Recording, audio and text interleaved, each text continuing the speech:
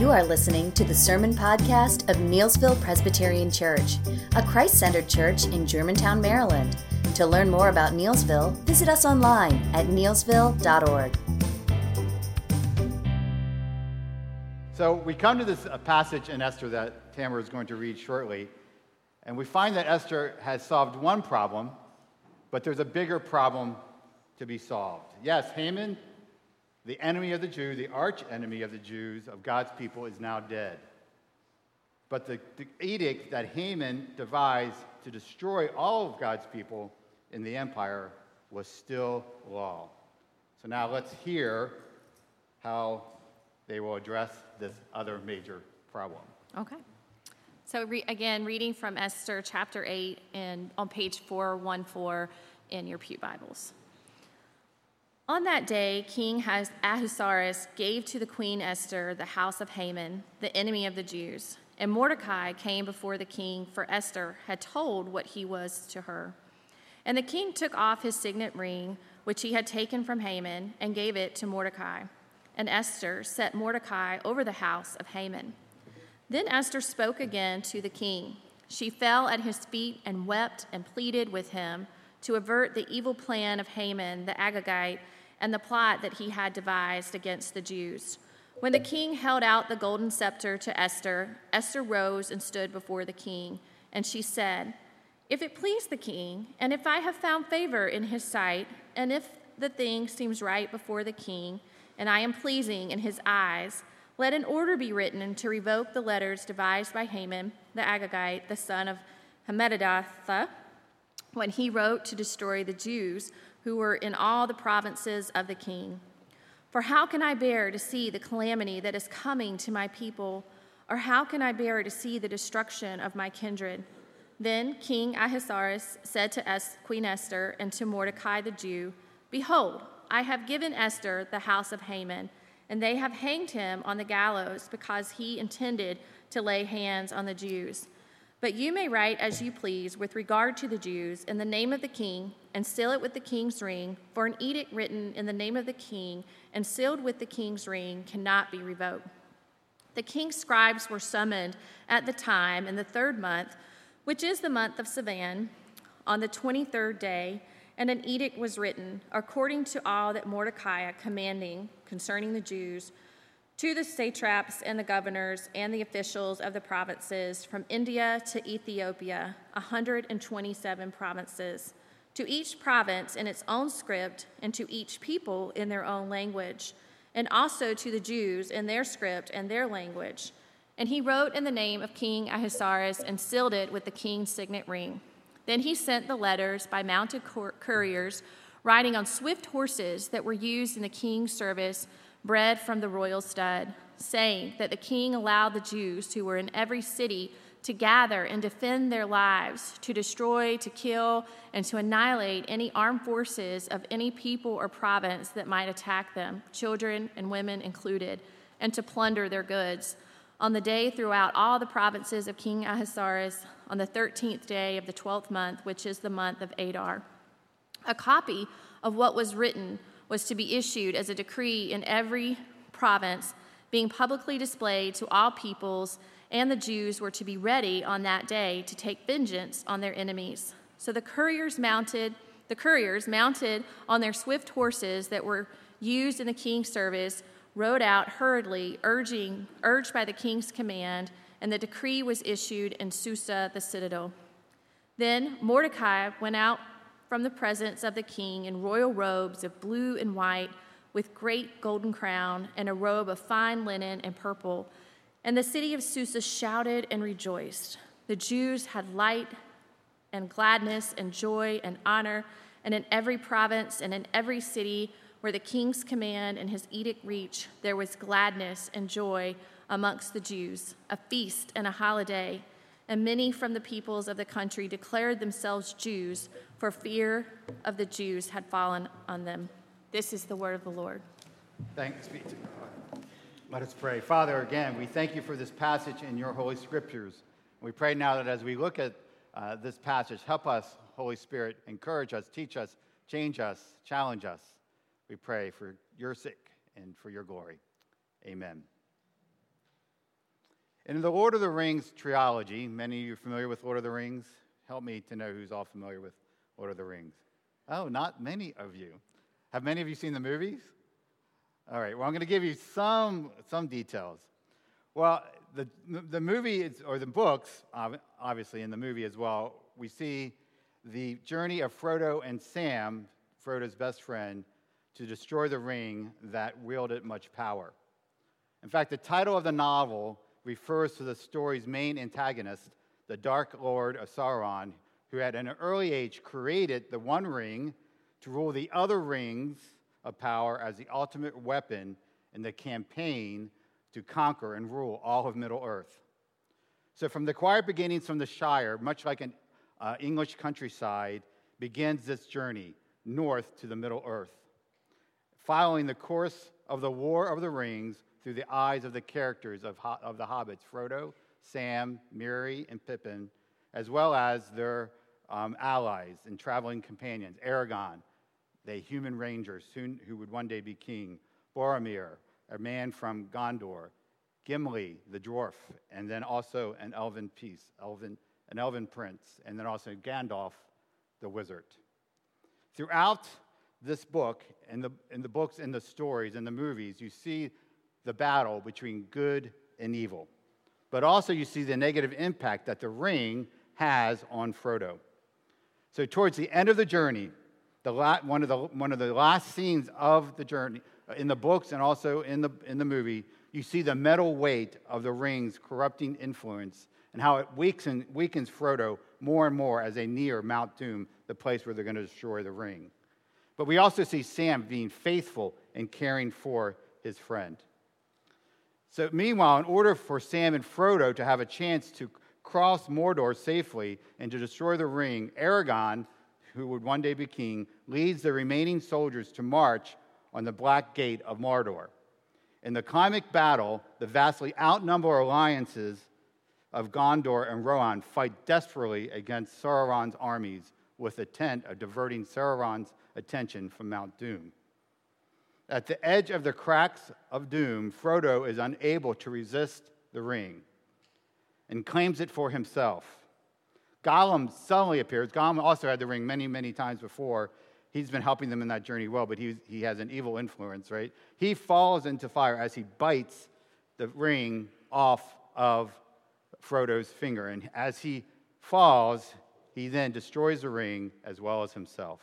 And with the destruction of the One Ring, Sauron perishes along with others, and his armies are thrown into confusion. However, their problems aren't over yet. In fact, in the book, which the movie does not show, we see that Saruman, the wicked wizard, escapes captivity and enslaves the Shire.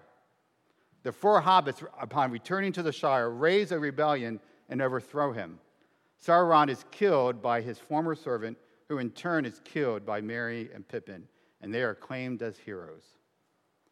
Why am I sharing this story? Well, much like Esther 7, we see that there was a trouble. They solved one of the problems, right? Here, they solved one of the problems, but there was a bigger problem that needed to be solved. See, the Jews were still under the edict of Haman's to be completely destroyed. So both Esther and the Lord of the Rings remind me of the spiritual battle that we are all in.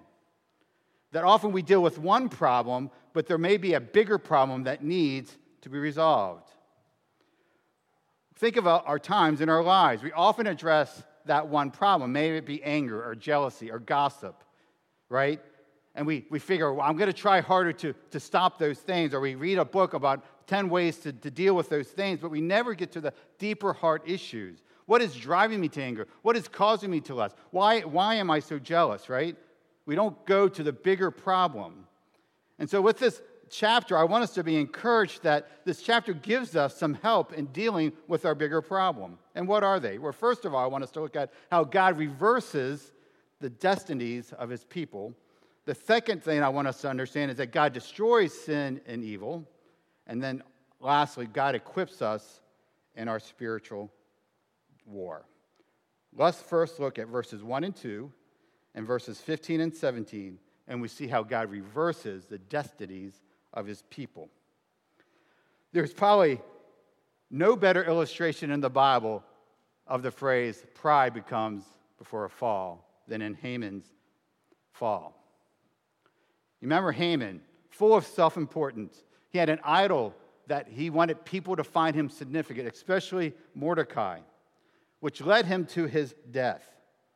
Right? Very sobering, is it not? But what we see in his fall is that God is setting in motion a sequence of reversals for his people. What do I mean?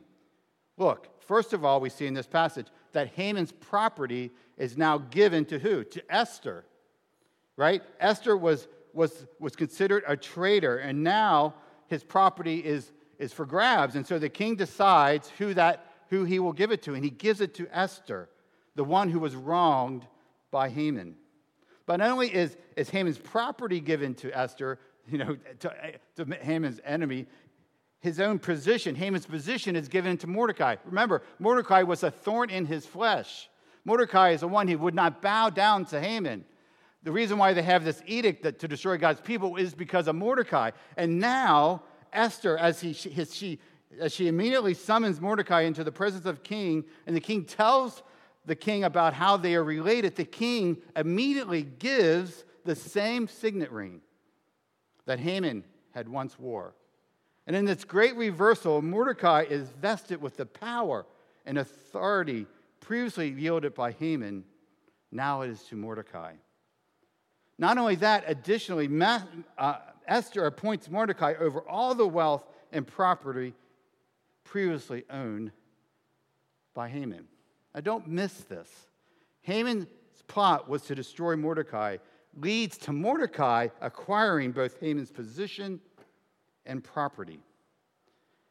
But it doesn't stop there. Look at verse 15. I'm going to skip 3 through 14 for a second.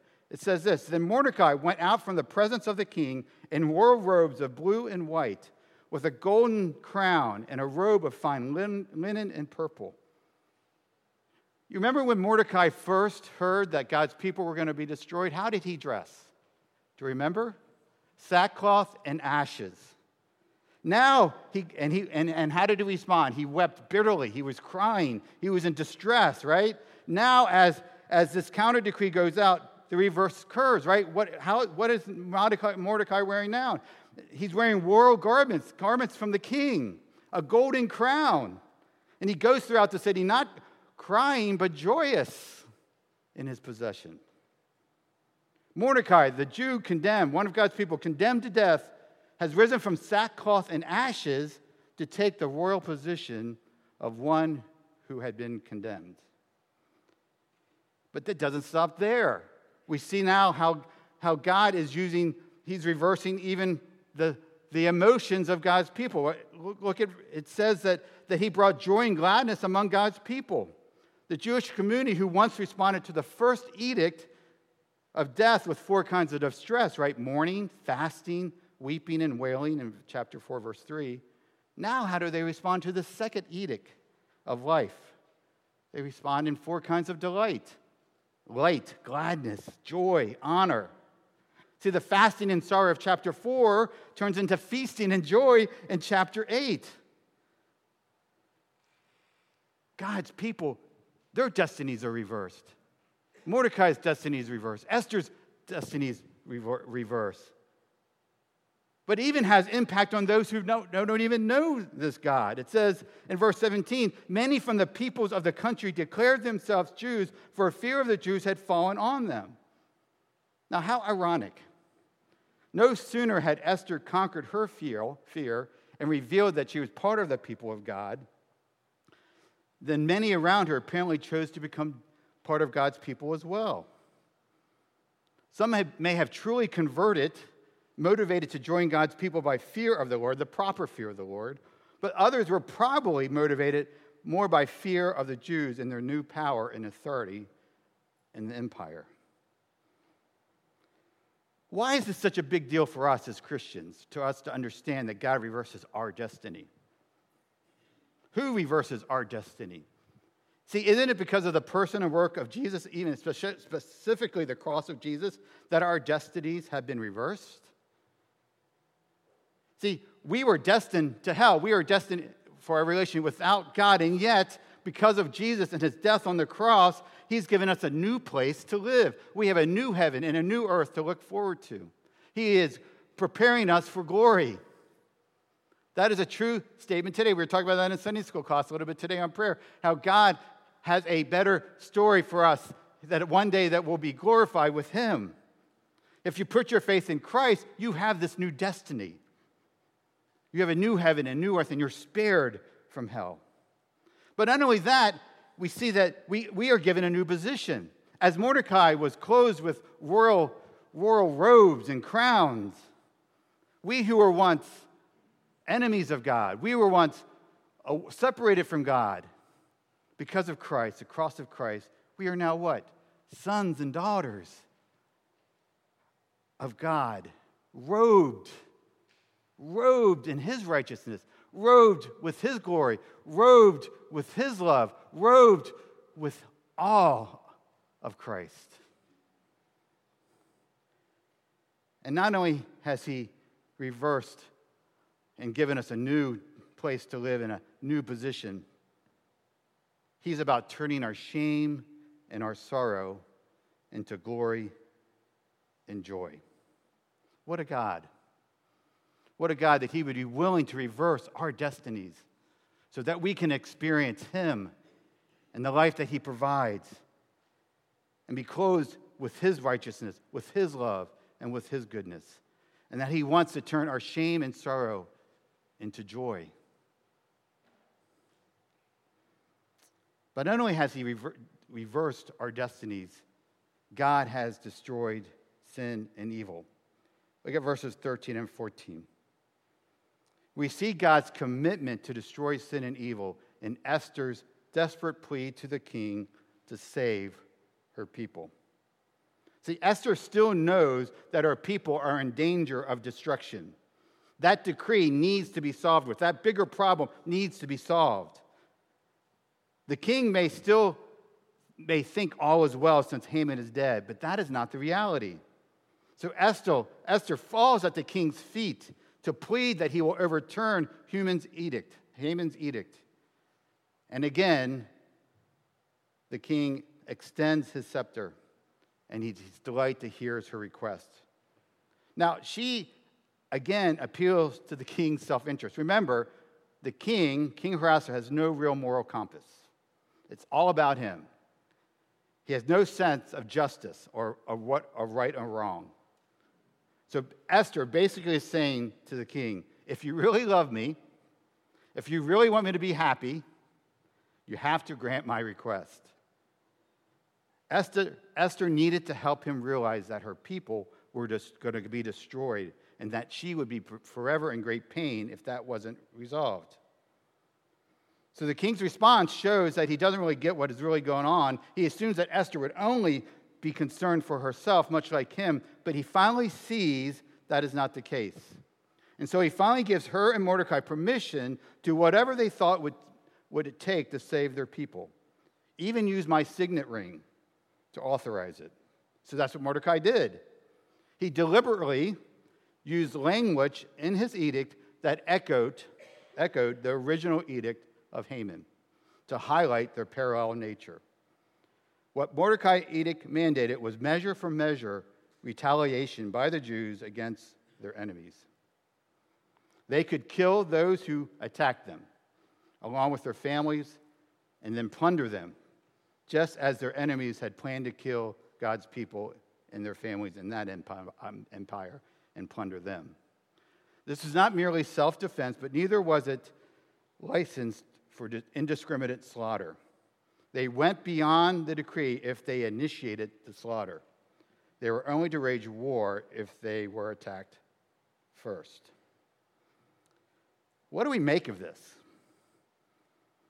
Are there questions that arise in your mind? They do in my mind. Does Scripture suggest that genocide is permissible and right when carried out by God's people, and wrong and evil when carried out by their enemies? Is there a moral double standard here? I like what one commentator says, and again, we need to put this in perspective. He says, to understand these events, we need to see what Mordecai was authorizing in his edict was a form of holy war. Haman's edict against the Jews, against God's people, was not merely a matter of personal animosity. It was an expression of old age enmity between the Amalekites and God's people. That connection is underlined for us twice in this text by the designation of Haman as an Agagite and the descendant of King Agag, and who was the king of the Amalekites in the time of King Saul. Even in Saul's time, the conflict between the Israelites and Agagites had been a long-standing enmity. Remember, we talked about how King Saul failed to do the job of destroying this primary enemy of God's people. In fact, the prophet Samuel had to intervene. See, their failure led to this present problem and trouble of God's people. So now Mordecai has now planned to finish what this ancient kinsman had left incomplete. The edict was a continuation of the same ongoing struggle of holy war. Now, in a holy war, the Israelites acted as agents, listen to this, of God's righteous judgment against sinners and evil. We see that in Jericho, we see that in Sodom and Gomorrah, we see that in Noah's day, we see it in many, many Old Testament wars. In all these cases, hear me, the people were not destroyed because they happened to be at the wrong place at the wrong time, but because they were sinners and steadfastly opposed to God. So for God, a holy God, a gracious God, but a God who's holy and righteous, the sentence to such opposition is death, and it applies to all, regardless of age or gender. Remember as well that God did not always carry out his sentence immediately. God is a God who is compassionate and gracious. He is slow to anger, as we're reminded today, abounding in love and faithfulness, maintaining love to many, forgiving wickedness, rebellion, and sin. He delights to always do that. But if people are continuing to grow in their evil, that needs to be punished in the Old Testament times. Now, this holy war was not executed just against non-Israelites. The holy war targets sinners for destruction, whatever their ethnic affiliation. God chose to use holy wars to advance his redemptive plan. One commentator says this, and I think it's helpful in explaining the phrases of holy war. God fights for Israel, God fights against Israel, God gives hope for future reconciliation, and these two are very important. Jesus Christ is the divine warrior who ends holy wars on earth. Listen to me. Jesus Christ, the divine warrior who ends holy wars on earth. And the coming of Christ will destroy all evildoers. Karen Jobe says this. I know this is somewhat heavy. Sorry. It's Labor Day. We're not supposed to have a heavy message. But I feel like we need to understand some of what's going on in this text to really to apply it.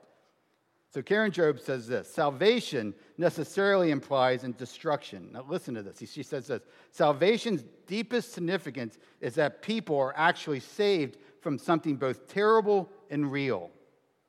That something is the wrath of God directed towards our sin and evil. The violence of God against sin and evil can be rightly understood only in the shadow of the cross. Jesus Christ is the ultimate divine warrior and king of Israel who waged the final war against sin and evil on the cross on behalf of people of God and will deliver final destruction. See, we escape God's judgment, we escape God's wrath, we escape God's punishment for our sin and evil. How? By believing in the person and work of Jesus Christ. See, Jesus is the mediator between God and a holy God, right? From sinful humanity and a holy God. See, look at Esther. Esther put aside her personal interest and safety, did she not? She risked her life. She risked her identity. She risked her honor and put herself and pleaded her case before the king to save her people. She is a picture of what Jesus has done for us. Jesus put aside his personal interest. He put aside his personal safety and gave up his dignity and honor and life to plead our case before God, the great King, and it is he who saved us. God deals with sin and evil. This passage reminds us of that, but it ultimately points us to Christ, who has defeated sin and evil at the cross and when he rose again from the dead. Hallelujah? Hallelujah. Right? So God is about reversing. That helps us understand as we're not to rage these holy wars on other nations, we are now in a holy war, but not against other nations, but against the sin that reigns within our lives, right? The people of God are no longer in a holy war against governments and nations, but we are in another holy war, a spiritual battle. Again, Karen Jobe says, the Church of Jesus Christ replaces the army of Israel as an agency of God that wars against sin and evil in the world. And the theater of that battle has moved to the human hearts where sin and evil reside. Paul, in Ephesians 6, 10 through 20, says this. It explains this war, this spiritual war that we are in for the sake of our souls. It says, finally, be strong in the Lord in the strength of his might. Put on the full armor of God that you may be able to stand against the schemes of the devil. For we do not wrestle against flesh and blood, that's right, not against flesh and blood, but we wrestle against rulers and authorities, against the cosmic powers over this present darkness, against the spiritual forces of evil in the heavenly places. See, that's what Haman reminds us of. That's what that Saron reminds us. He says, therefore, take the whole armor of God, that you may be able to withstand in the evil day. And having done all that, to stand firm, stand before, therefore, having fastened on the belt of truth, having putting on the breastplate of righteousness, and put shoes for your feet, having put on the readiness of the gospel of peace.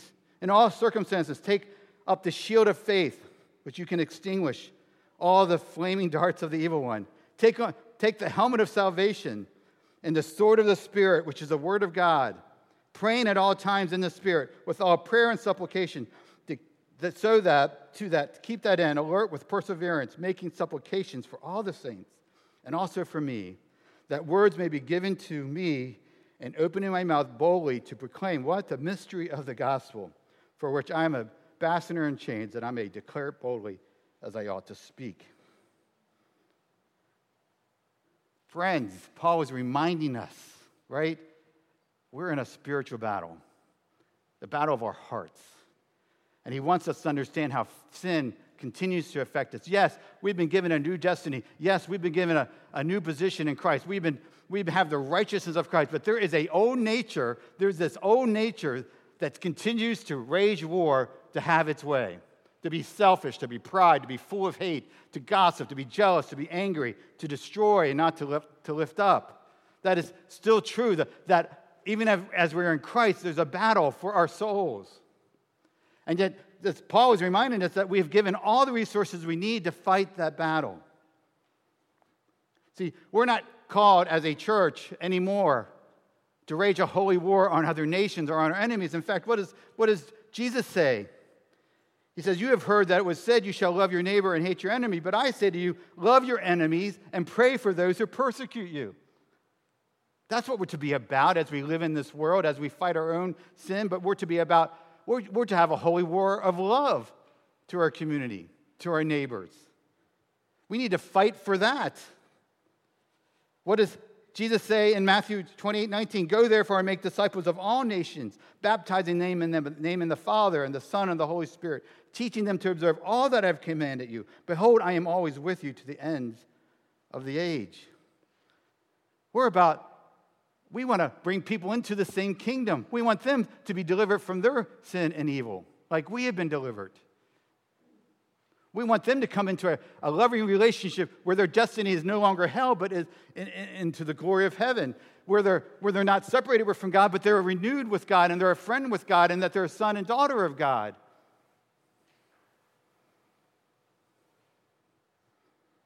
Yes, we are in a spiritual battle. But our war is not against one another.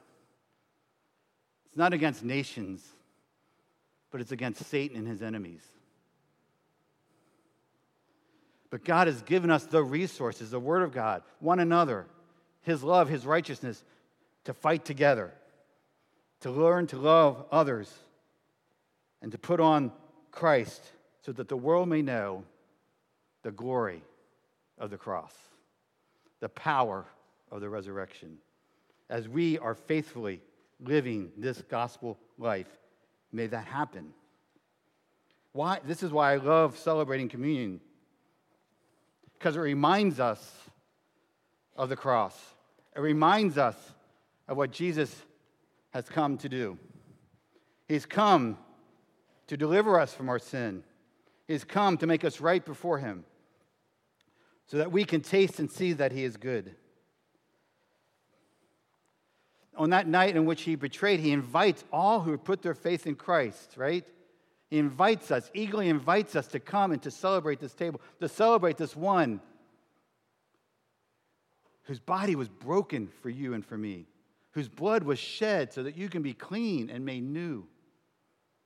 That's why we celebrate this table, to remind us, and the Spirit's at work to do his work and sanctifying us and helping us in this spiritual battle. So let us come to this table, and let us come with great thanksgiving. The Lord be with you.